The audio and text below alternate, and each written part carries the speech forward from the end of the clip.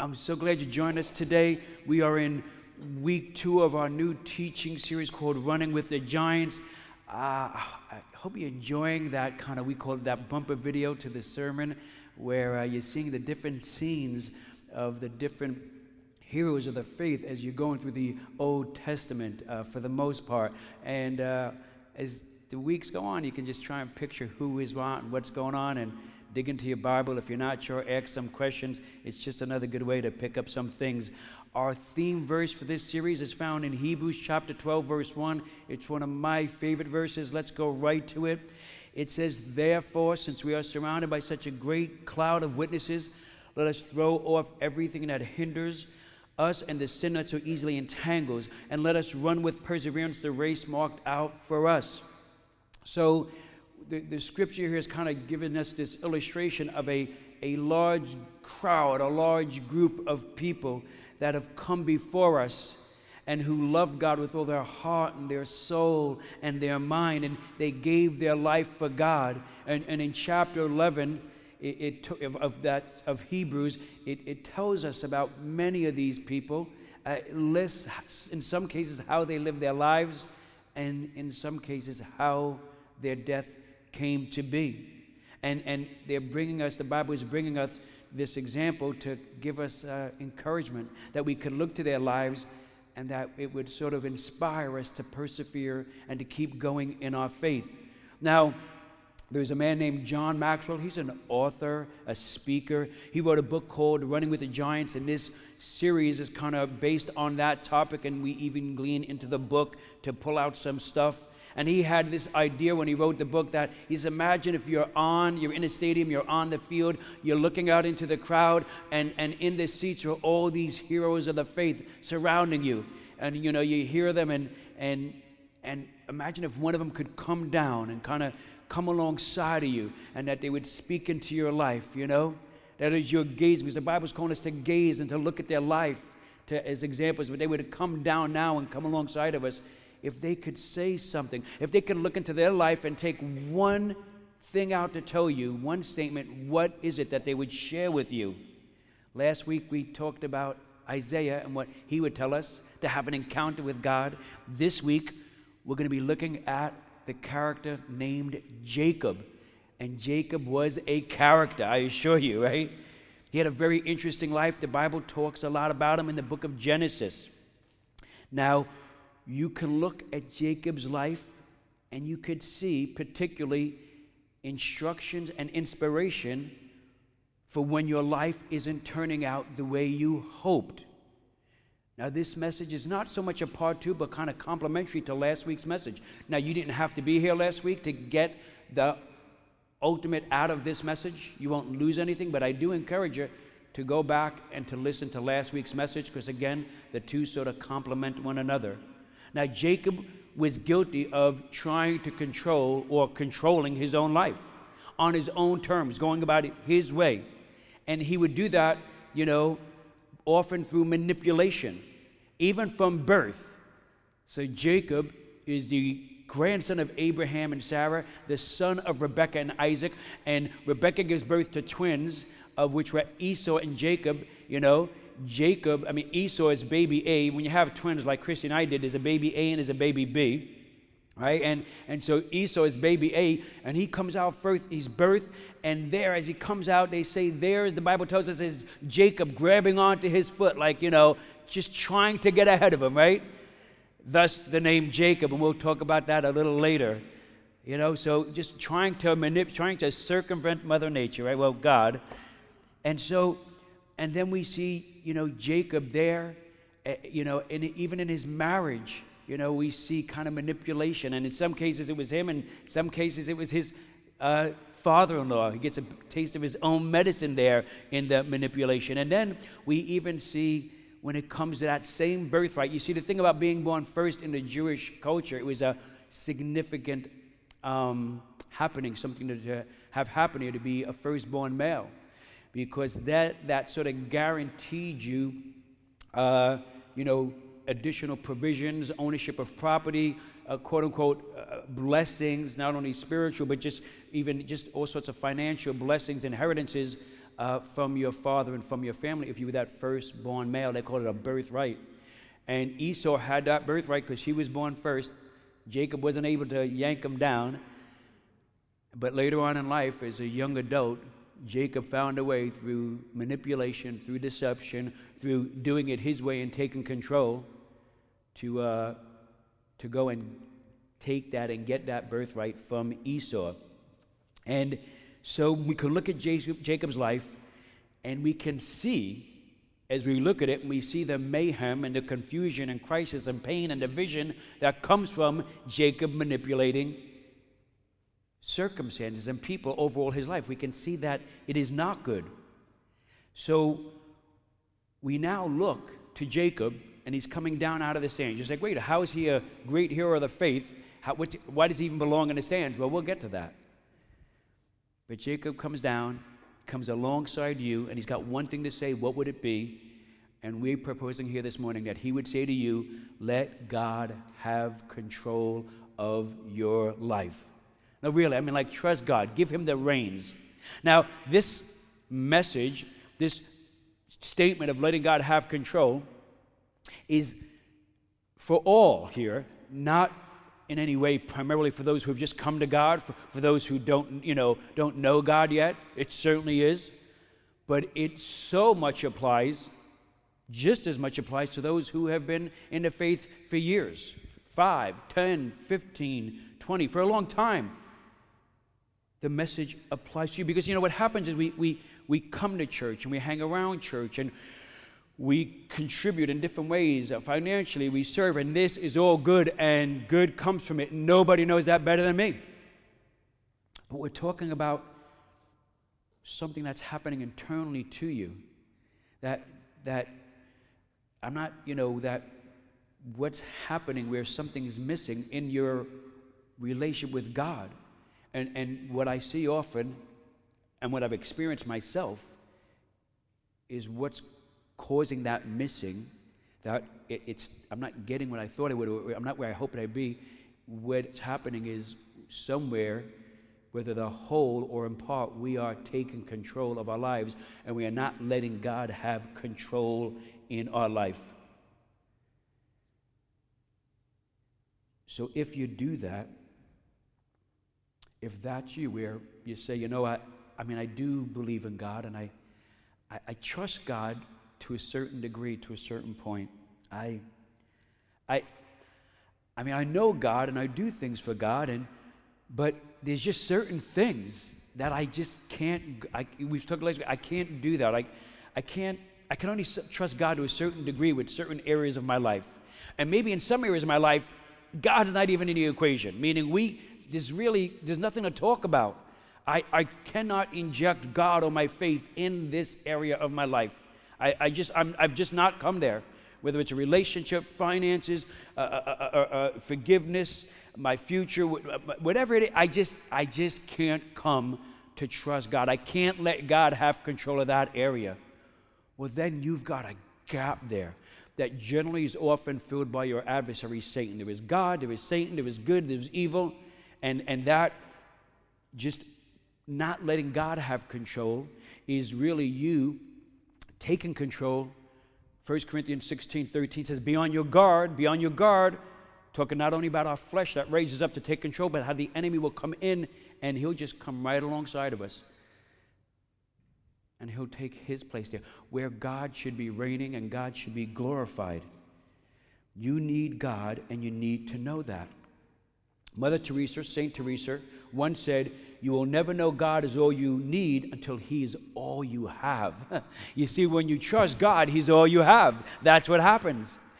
So, when we have this void, this uncertainty in our life, we fill it, with a behavior, a way of being, a way of doing, a way of getting. We fill that. In a sense, we just can't give it to God and trust when God's going to fill it out. How's he going to do it? We have mapped out a script and a narrative in our mind, how it's going to happen, and we implement that fairly quickly, right? But when you trust God, then God is all you have. And you wait on God, and you wait, and you trust him because he's just what you have. And we could learn from Jacob's life story how we can give God control of our life, how we can come before God and just be all in. Jacob eventually did give control of his life to God. He eventually surrendered his heart to God, and it happened at a place called Peniel or Peniel, and he had this encounter with God, and when he did, some incredibly wonderful things happen. You see, when you give control of your life to God, you'll get new strength. Somebody told me you'll get new strength is grammatically incorrect. That's okay. It sounds better. You don't, what I mean is, you don't have to rely on yourself anymore. You don't have to make it happen. And when you think like that, what's happening is you're really putting yourself in a place because you're limited. Isn't it true that, out of the gate, we're limited in our resources, our capacity as human beings, emotionally, physically, energy. But isn't it true that that seems to even lessen, coincidentally, the same time the great challenges in our lives come upon us, and then we're just afraid? But you don't have to have that limitation when you're trusting in God, because now it is His power that you're living by. It is His power you're waiting on. It is His strength that you're injecting into the circumstances. You do not have to sustain yourself. Be careful of sustaining yourself. Now, if you're new to the faith, days, hours, weeks, you're likely not, at this moment, that might not be a major issue, because right now you can see this incredible comparison between where you were, steeped in deprivation, sin, apart from God, looking at life in a distorted way, all that from being apart from God to now trusting in Jesus as your Lord and Savior, giving Him control. Whatever you gave Him, what you had, you got it. So self-sufficiency might not be at this time a major thing, but be on your guard. But if you've been around faith for a while, self-sufficiency, this is a problem. Kind of like malaria, so common like malaria in Africa, if you will, huh? Or like the flu in like maybe February in New England. You've got it together. You're doing okay. You're not sinning like those other people, right? You're acting better. You're doing better. You might have plateaued. Be careful about plateauing. Be careful about taking control.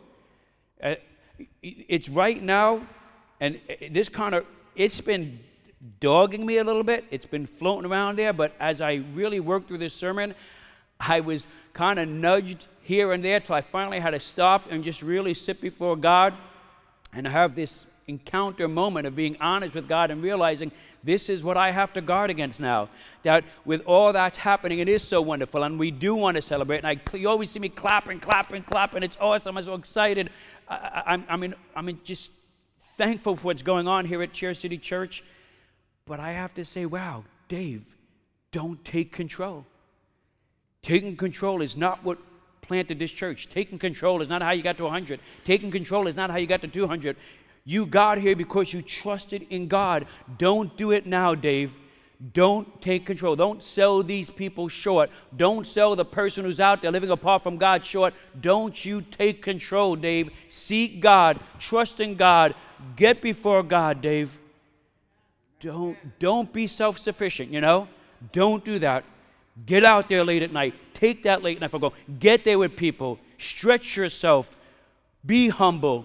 Give. Serve. Go, Dave. Go. Just like you did in the beginning. Don't forget about that. Don't have self-control.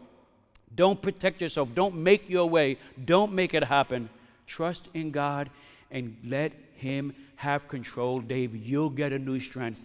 It's going to be okay. God will hold it together. God will bring it forward. God will give you the strength to see His plan come to fruition. Yes? So let's look at what happened at this pinnacle moment in Jacob's life. And we read in Genesis chapter 32, 24 through 25. So Jacob was left alone, and a man, to him it was a man, wrestled with him till daybreak. So what happens here now, I think I missed something here. I think I did. So Jacob's hanging out. He's traveling through the region, and he's got all that is his life. He's got his wife, his kids, he's got his servants, he's got all his possessions, his livestock. He hears Esau is in the area. He knows conflict is coming. He thinks, okay, what am I going to do? He injects the Jacob plan, right? And he splits all that he has. He takes half his family, livestock, servants, all that, tells them, you go that way, the other half, you go this way, we'll separate this way. Worst case, Esau will only kill and take half of what I own. Good math, horrible plan, right? But we do that stuff in our lives, don't we? We kind of calculate in our economy with using our math and how we see it and how we perceive things. And it's just really, we're selling ourselves short. Where we don't realize we are setting ourselves up immediately for loss for so much less than God would have. God had something so much better than that for Jacob. So the scripture says Jacob's left alone now. They've gone in their separate directions. A man, according to Jacob, wrestles with him till daybreak. When the man saw that he could not overpower him, he touched the socket of Jacob's hip so that his hip was wrenched as he wrestled with the man. Painful. So what's happening now is that when the Bible reads the man, in the original Hebrew language, what is being depicted to us is it's an angel. It's God. God is wrestling here with Jacob. Now, some say that what's happening here is that Jacob is resisting God. He's resisting God. He's not surrendering to God, if you will. And I think, I don't see it that way, because I'm thinking if I'm wrestling with God, He wins, right? Like there can't. The way I've experienced it in my walk with God, and I do think this is biblical, is by the time I get to wrestling with God, that's a good place. I'm connected to God. I've come before God. I now am pouring out my thoughts, my fears, all of it, my hopes. I'm engaged with God. Now, that's where the wrestling starts. Now, I'm honest with myself. I'm honest to God. I recognize things. I'm being cultivated, and I'm tossing out things that I had buried. God shows them to me. I got to deal with this. And that's the wrestling starts between my flesh and my fears and my past and my way and a sovereign, holy, wonderful, awesome, powerful God who's displayed Himself in my life over and over. And now the wrestling starts. That's a great place to be. I always lose, okay? God wins. I think what happens with us maybe is, when it comes to the resistance, is that we'll kind of keep God at bay. We'll keep Him at arm's length. We will, again, He's kind of, He's kind of more of like an accessory where, as I said, things are going on in our lives and, like this here is an accessory and like, okay, God, come down and shake things up or shake us up or help us out or encourage us. We bring Him in when we need Him into certain particular parts or times in our life. But we're not just simply saying, okay, God, here I am.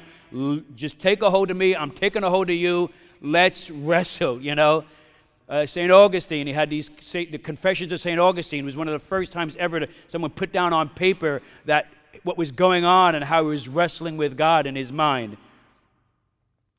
Listen, some of you you've come to a place of self-reliance, or you're kind of creeping into this self-reliance, and it looks okay on the surface, meaning, keeping God at a distance, holding on to this and managing it in your own way, your own kind of plan and script. On the surface, it's okay, and some of you actually are very, very good at it, meaning you've moved along fairly well in life at it. But you know what self-reliance does? It wears you out. It tires you out. You will find yourself being a lot more weary just mentally and emotionally than you should be, because you're carrying so much. The scripture says, cast off the burdens that weigh you down. A lot of that burden is because we've come to a place of self-reliance, and you're more stressed and afraid than you should be. Some people around you might know that. Your kids, your wife, they probably have a much better picture. That's what happens in my life, and that's what's gone on in different seasons of my life when I have taken control, is I begin to get kind of weary. I begin to get afraid. I begin to seemingly get overwhelmed. And what it is I've just somehow, it's creeping in. I'm not trusting. I'm not giving control to God. Or I'm trying to I'm trying to distance myself from God in a particular area subtly, because I think, wow, maybe this is a better way to do it. And you'll see that. Listen, it's not what God has for you. God didn't call you to a life of being unnecessarily weary and beaten down emotionally and certain beaten down spiritually. Jesus has something to say to you this morning. And he says it in Matthew chapter 11, verses 28 through 29. He says, "Come to me, all who are weary and burdened, and I will give you rest. Take my yoke upon you and learn from me, for I am gentle and humble in heart, and you will find rest for your souls." When Jesus says rest here, he's not talking about laying down and taking a nap and taking it easy. He means the opposite. He's saying, keep going, keep pressing on, keep running. He might even be saying, run harder. He's saying, beat hell down. He's saying, take down the gates of hell. Jesus said that. I've called you. I'll build my church on people who will run, who will persevere, who will take down the gates of hell. That's not weary. That's not tired. That's not confused. That's powerful. Now, when he says my yoke, listen up here. The word yoke he's using, it's describing a piece of wood that's put on top of two oxen or oxen so that it would keep them together as they plow forward, or would enable the farmer to control the oxen as they plowed the field. Now, Jesus was a carpenter, so he knew what he was talking about. You see, there was two types of yokes. Therefore, there were two words to describe a yoke. Jesus is using one particular word here to describe a particular yoke. Now, the first yoke that existed is not the one he was describing, but I'll tell you what it was. It was a one-size-fits-all yoke. You know, in the summertime, you have like sandals or slippers or flip-flops. My house, we go through like 20 of them a summer. You know, I mean, they're fairly inexpensive, and it's one size fits all. And generally, you know, they kind of either they come off your feet a lot, or they're too tight and they give you blisters a lot, right? Something along those lines. Well, the same thing would happen with the oxen. They would be, they would have this yoke on them. It didn't fit them well, and as they went through the day working, you know, the wood would be rubbing. It wasn't a good fit. It didn't fit them right. So it would be rubbing against their shoulders, against their chest. By the time the day was over, they'd be bruised and even bleeding. But then there was another yoke. That's a yoke where the farmer would take his oxen to the carpenter. Jesus was a carpenter. And they would measure the oxen, and they would custom make a yoke to put on that oxen. It would be a perfect fit. It would be a great fit. And now that oxen would be able to work longer and stronger and better and go farther because it had a yoke on it that wasn't heavy, that wasn't hurting them, that wasn't causing bleeding. Listen, some of you are living a life that doesn't fit. You're living a way of life that wasn't made for you, and it's causing you problems. It's bruising you. It's banging you up. It's causing problems.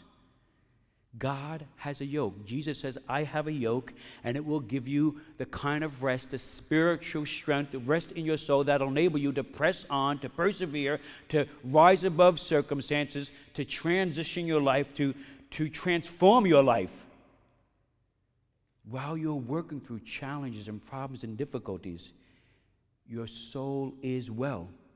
Take on the yoke that God has for you. Take on God's plan. Take on what he wants to do and bring into your life. It says in Isaiah chapter 40, verse 31, listen. It says, but those who hope in the Lord will renew their strength. They will soar on wings like eagles. They will run and not grow weary. They will walk and not be faint. You know, it's unique the way an eagle flies, right? I mean, it's like he just, and he goes. I mean, just so graceful with such little effort, just one flap and they're gone. If you research it, you look into it, you find is they're in a big nest and they wait for this kind of like what they call a thermal stream. I'm going to use that word, but it's kind of like let me see if I got a thermal current, if you will. It's kind of like a burst of hot air that comes underneath them, and then they flap and catch the stream, the current, and they just go, and they fly, and it's just awesome. Now, I watch birds a lot near my house because my father-in-law is a bird guy. And amongst other things, and he has like 4 or 5 bird feeders along the side of the house. So we've got all these different types and colors and shapes of birds coming all day long. And each feeder has different food in it for different birds. The birds eat better than my mother and my father-in-law when push comes to shove, right? And, what I notice is, the smaller the birds, the more they flap. So there's like a hummingbird thing, and the hummingbirds are like... And they do it for like maybe a minute. And then they go and they find something to perch on, and then... They're back to flapping. And, that's what many of you and some of us, that's what happens in our lives when we don't give God control of our lives, when we don't have God's strength in our lives. We set out and we're just flapping away like crazy. I probably sound more like a turkey than a hummingbird, but whatever.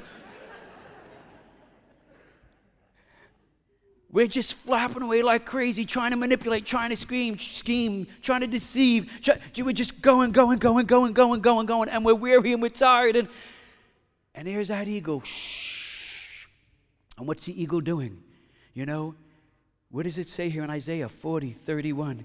It says, but those who hope in the Lord, who trust in the Lord, who let God take control of their life, they will renew their strength. They will soar on wings like eagles. Not their effort, but God's power in them. The God, Holy Spirit coming into their lives and just coming through them and working in their lives and raising them up. Are you going to give control of your life to God? If you give God control of your life, another thing will happen. You'll discover your real identity. I didn't say a new identity.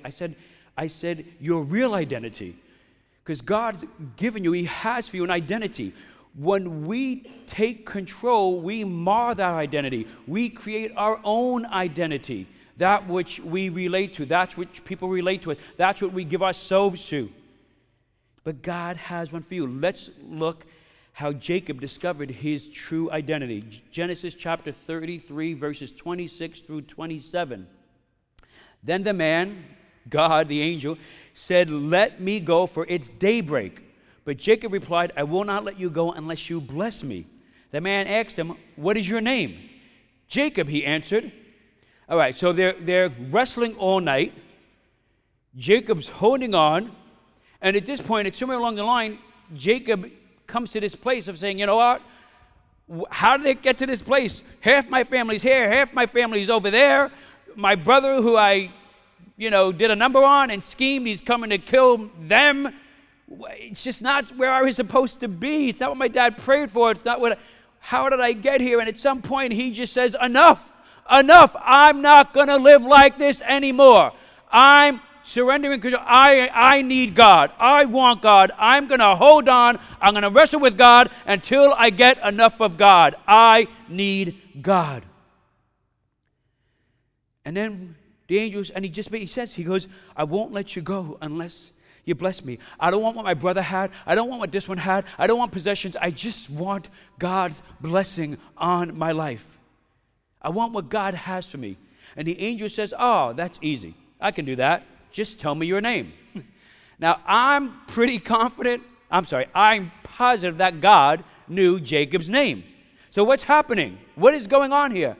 God is calling Jacob face to face with his identity, the one that Jacob has created for himself, the one that he is carrying, the one that's making him weary and confused and drained and at a loss of how did I get here. That's where he is. You see, the name Jacob means supplanter, self-helper, deceiver, schemer. That's what Jacob meant. That's who Jacob was. That was his identity. And just Jacob's being called out now. And he's having to just be honest. He's wrestling with God now. He's going to be honest. I'm Jacob. I'm a supplanter. I'm a deceiver. I'm a manipulator. I take control. I care more about myself than others, my wife, than my kids. I'm steeped in this. This is what I am. My name is Jacob. And look what God says in verse 28. Then the man, the angel, God come down, says your name will no longer be Jacob, but Israel, means prince, because you have struggled with God and with humans and have overcome. God is saying, I didn't create you to be that way. That's not your identity. I created you to be a prince. I created you to be a princess. I created you to be a son or a daughter of the King of Kings, of the Lord of Lords. You have kept me at bay. You've kept me at arm's length. You have wandered from me rather than wrestle with me. You have kept away from my peace and my joy and fulfillment and contentment that I have for you. But today was a different day for Jacob, and today is a different day for you. Today, get in there. Get a hold of God. Let God get a hold of you. Wrap your arms around God. Let him wrap his arms around you and say, bless me, God. Bless me, bless me, bless me. I need you. I need your strength. Help me, oh God. You might struggle to believe that God can bless you, that you are a prince, that you are a princess. But listen up. God does not see you the way you see yourself. He sees you not as you are, but what you could become. Me and Chris would work with kids in the inner cities, and one of the ways we would get through it, because it was brutal sometimes, the stuff we would come across, and how difficult it was, and how painful it was. So much depravity, so little. And we would always say, we don't see these kids for who they are, but for what they can be. God sees you that way. You see, we see actualities, God sees possibilities, right? He sees you and says, I know the script, the story that I have written for you.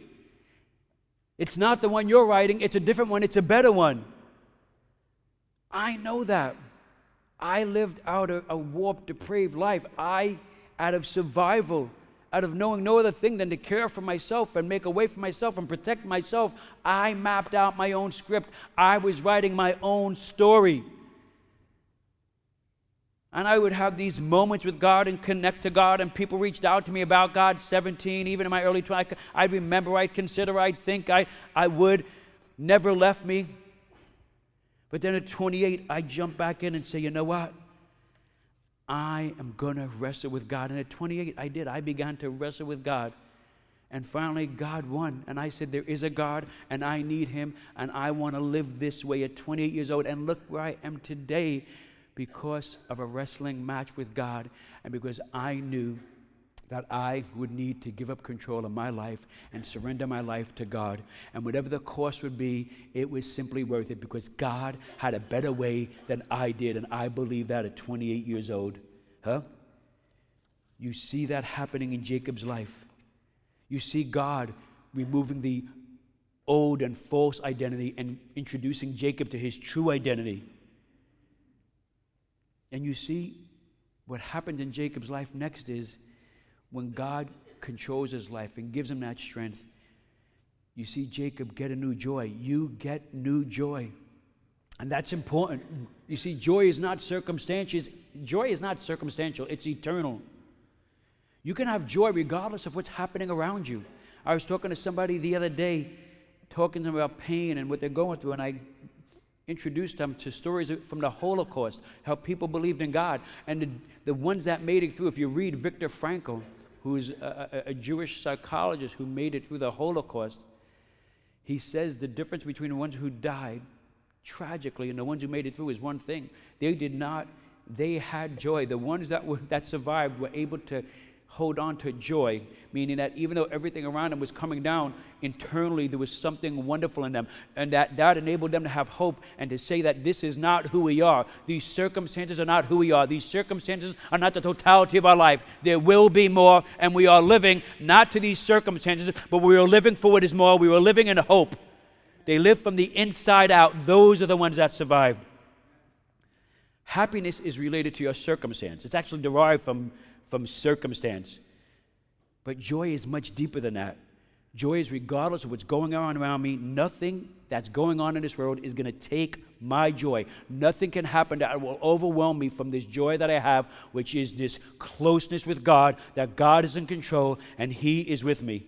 Let's read Genesis chapter 32, verse 29. Jacob now says this. He says this to the angel, which I think at this point he just comes to realize, I think he's in the shadow of divinity. And he says, please tell me your name. And the angel replies, why do you ask me my name?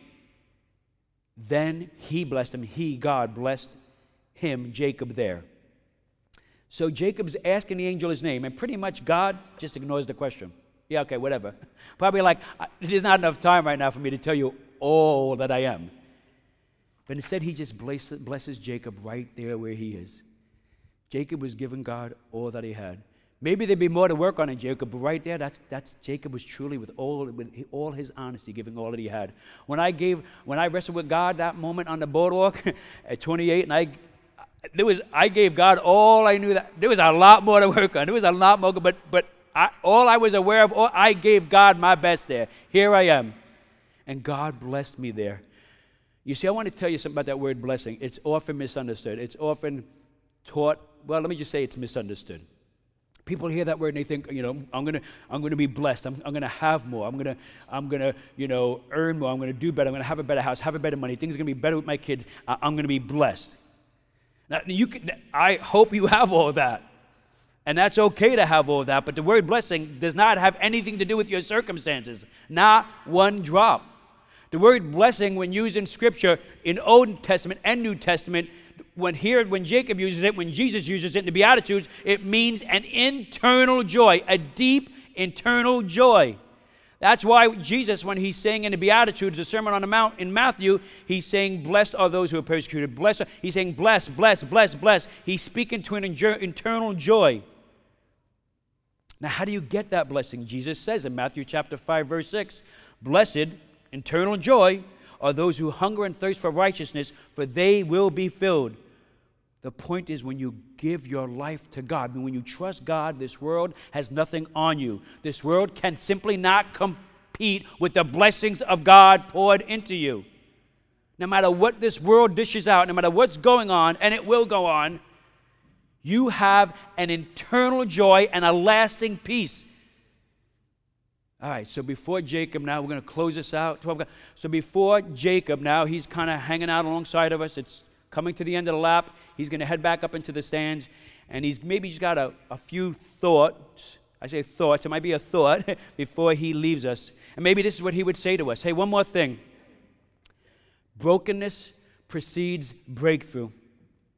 Nothing can happen until you humble yourself and get before God and wrestle with him. Often people see God as judgmental. He wants perfection. God does not want perfection. God wants honesty. He just wants honesty. And he just wants you to just get humbled and go before God and say, God, this is who I am. I confess my sins. I confess my fears. I am so-and-so. I am Jacob. He just wants an honest conversation. I'm not where I want to be, God. I need you.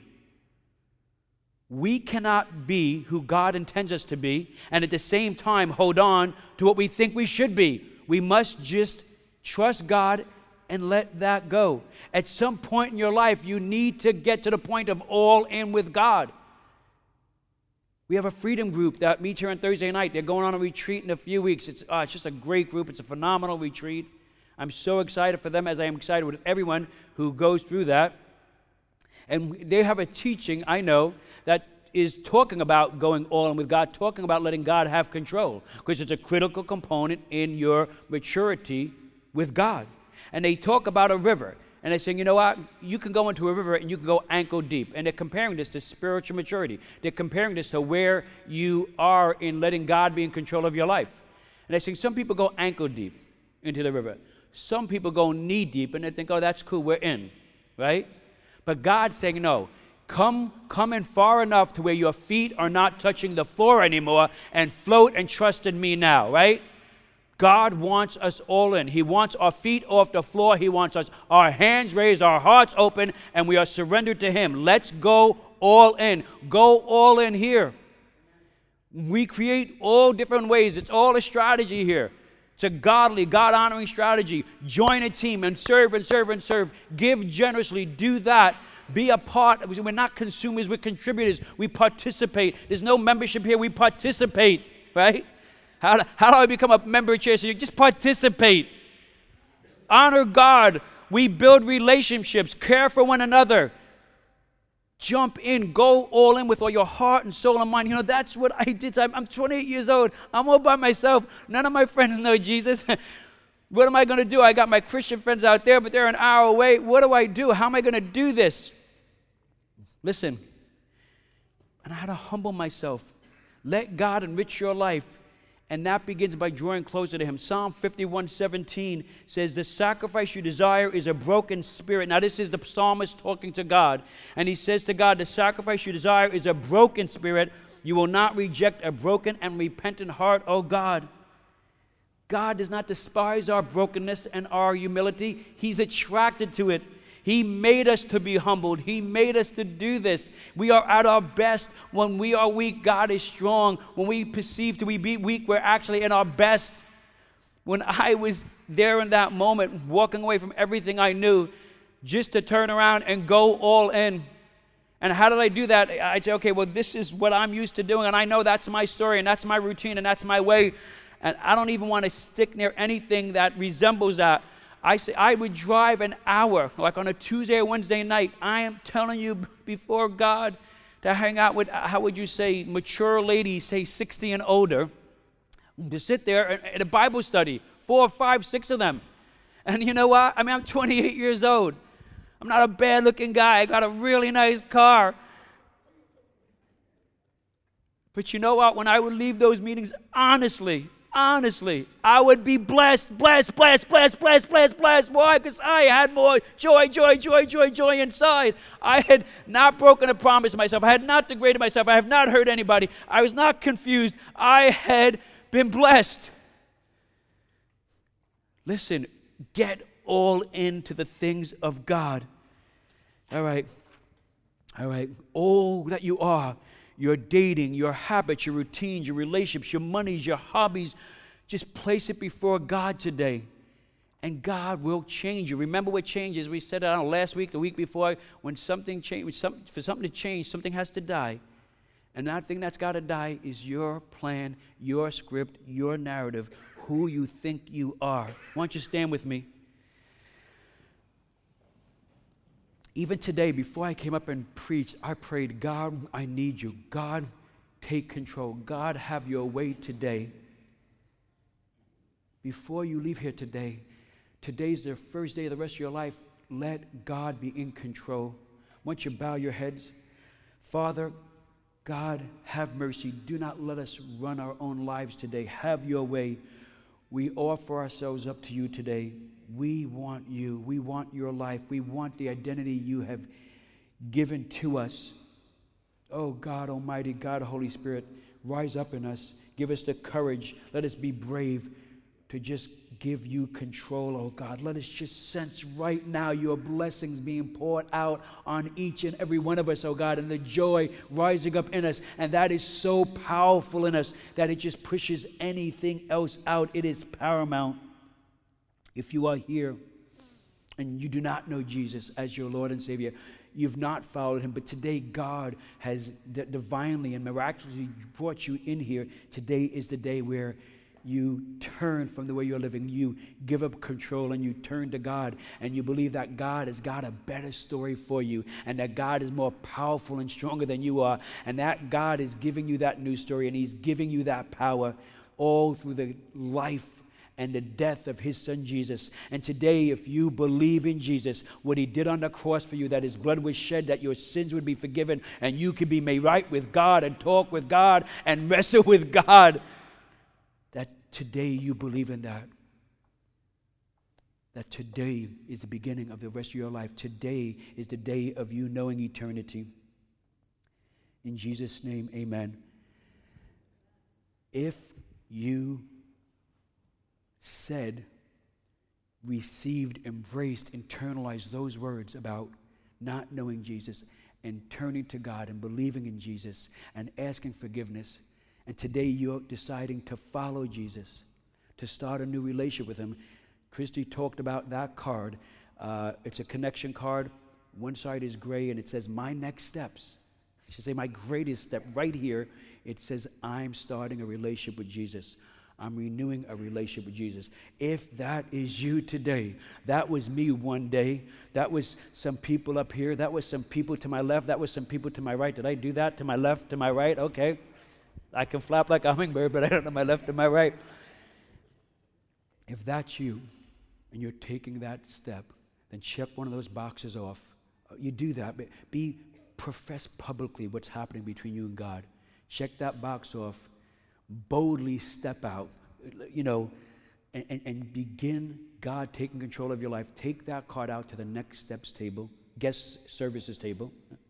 Give them that card. They'll give you a package with a Bible and some other information to get you going. If you're just not into like right now connecting to people, just put the card in the black boxes on your left or right as you go out, and so we know what's going on, and we'll just send you out a letter that you can get that'll kind of, again, give you some traction. Either way, you get the letter. We are so grateful for what God is doing in your life. This is our mission. This is what we are here for. I thank God that in His mercy, He supernaturally enabled me to give up control of my life. I thank God that He continually convicts me and shows me when I'm trying to creep back in and take control. He's an awesome, loving, faithful God. To God be the glory.